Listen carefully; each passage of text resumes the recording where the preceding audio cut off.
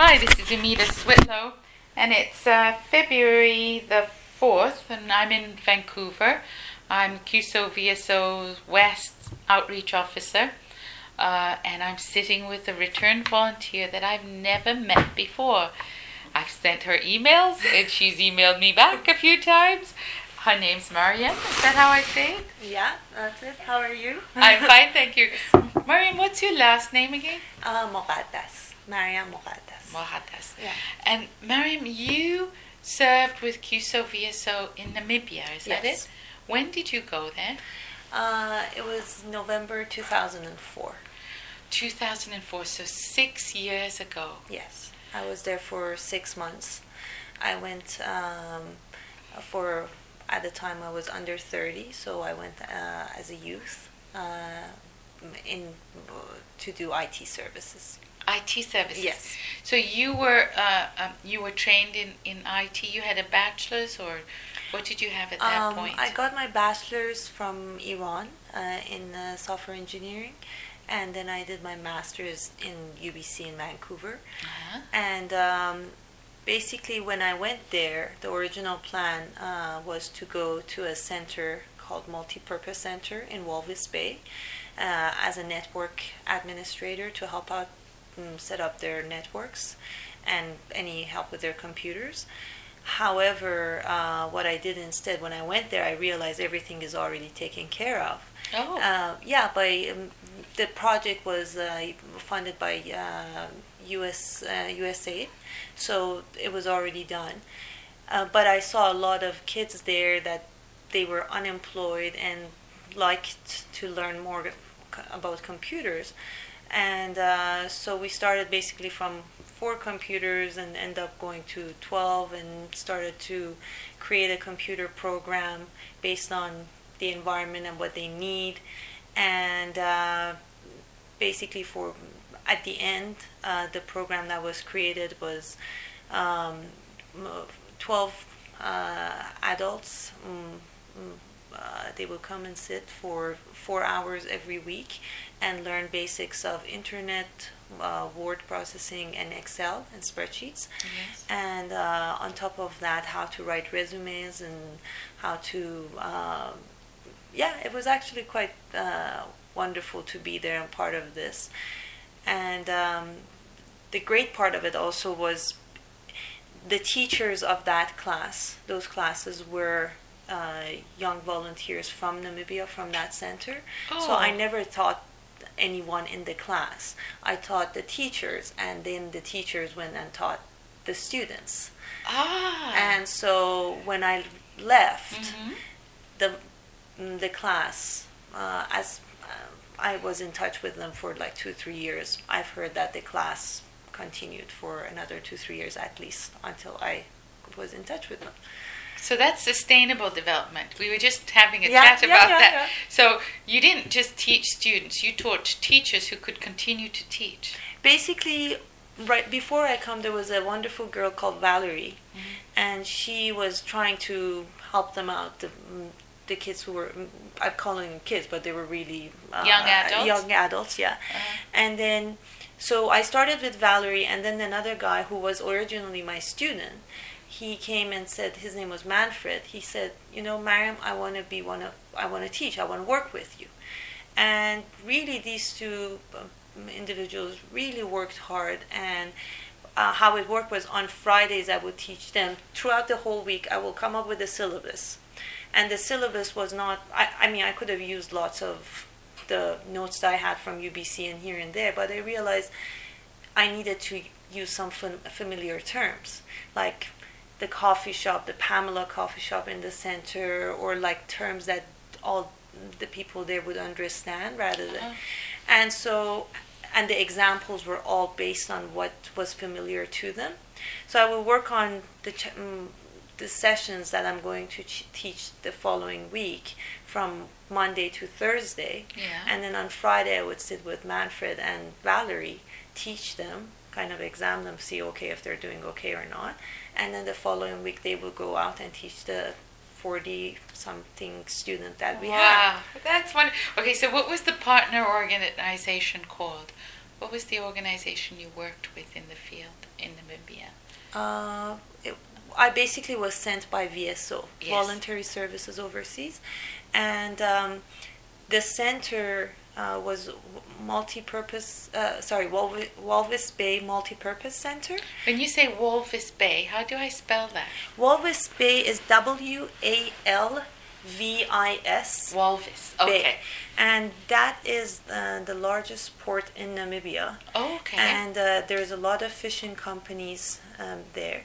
And I was working in a community called Kuzipman. Actually, it's a town, 40,000 people. So... So you went on your own, a young, beautiful lady. What was that like for you to be on your own in Namibia? Well, it was... I can't say it was scary. I have to say the fact that I went with VSO made me feel at all time very supported because of the support I had from the organization. Well, that's good to know. It was great. They basically covered all the medical bills, flight, everything. Like didn't need to worry about that. However, I was just newlywed. I was less than a year married, and the day that I left my husband to go there by myself, that day was very hard. That being said, throughout the 6 months that I was there, we talked over the phone almost every day, and it was amazing the friendship and the partnership we had, talking about the projects of the center, talking about the things we do, and he also joined me for a month. Oh. Yeah, and interestingly enough, in that 1 month, we only went do touristy stuff only for like 3 days. The rest he worked with me in the center. Wow. So I had the full support of him and the rest of the volunteers who came with me at the same time. Yes. Even though we were not all in the same city, but we kept in touch, we text, and it was great. It was really good to have them all there. And yeah. So that was 6 years ago. Yes. And 6 years ago, when we wanted to network computers, Mm-hmm. they had to be physically networked together, huh? Not like today. Well, there were still wireless Was at there? the time. Oh, too. okay. All right. However, in Namibia, there was not. That wasn't what we used. It was basically all physically network connected, and also cell phones and texting. That was great.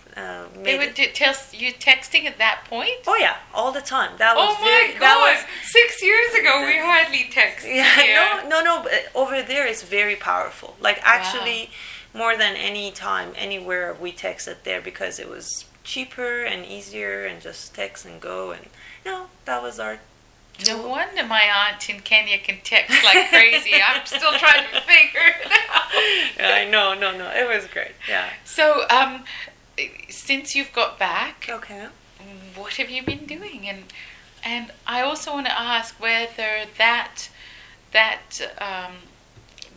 visit, that work in Namibia, did it change anything about the way you feel about the world or development or yourself? Yeah. Well,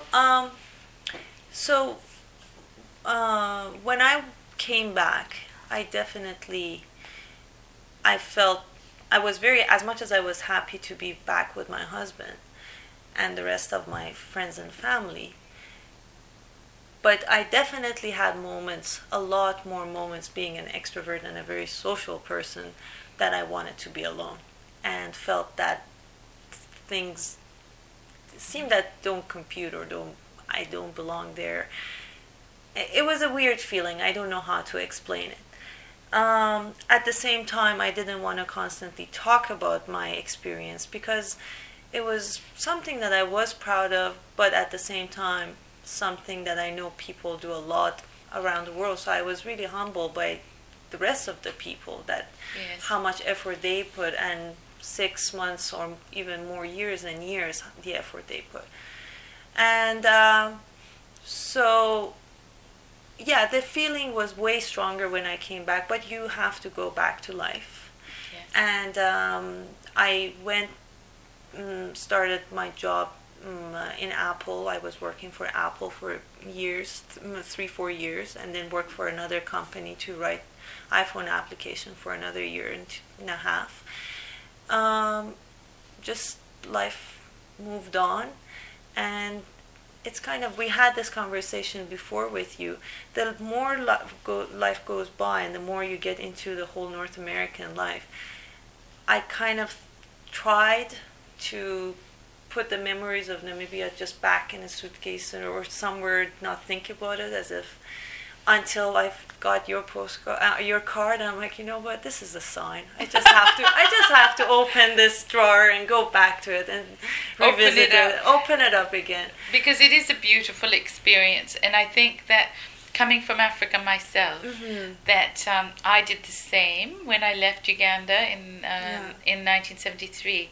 I put it in a memory box, but recently I went to Uganda again, and I will say, and I'm sure you'll agree, there's incredible warmth in Africa, incredible potential. Absolutely. A lot of loving, wonderful relationships. Very beautiful, yeah. I agree. And it's funny how because we are here, and I mean, as much as I'm grateful to be in North America, in Vancouver, with so many wonderful things we all have and we enjoy, but we try to put that aside and just focus, because there is really not much we can do while we are here. Yes. But then it reaches a point that you're like, you know what, forget it. I can do that. Forget it. I just wanted to get back to it, reconnect to people. If nothing, just chat with the rest of the volunteers and, you know, hear their experience. And you know what? They all come back with similar feelings as you've got. And it's really important that we connect our return volunteers with each other. Absolutely. Because they're very supportive with each other. They're, new volunteers coming back are coming back to a job situation that's complicated right now, and we can support them in that way. Or just have fun together and share our stories. Yeah. Don't you find when people say, when you came back, and now even if you talk about Namibia, it's like a elevator pitch, right? So they'll say, "Oh, you were in Namibia. What was it like?" First it's like, "What? Namibia?" And I'm like, "Oh God, yeah." Where is that? Yeah. It was interesting, funny though, because before I go, I didn't know where is Namibia, and now I probably know Namibia more than my own home country, Iran. And you're right. It's just great elevator talk once in a while, and something that makes you proud, and something you have inside your heart. And well, on behalf of QSO VSO, as you know, we've merged now, I want to thank you for your service in Namibia, and I hope you reconnect and come back with us sometime. Thank you so much. That's wonderful.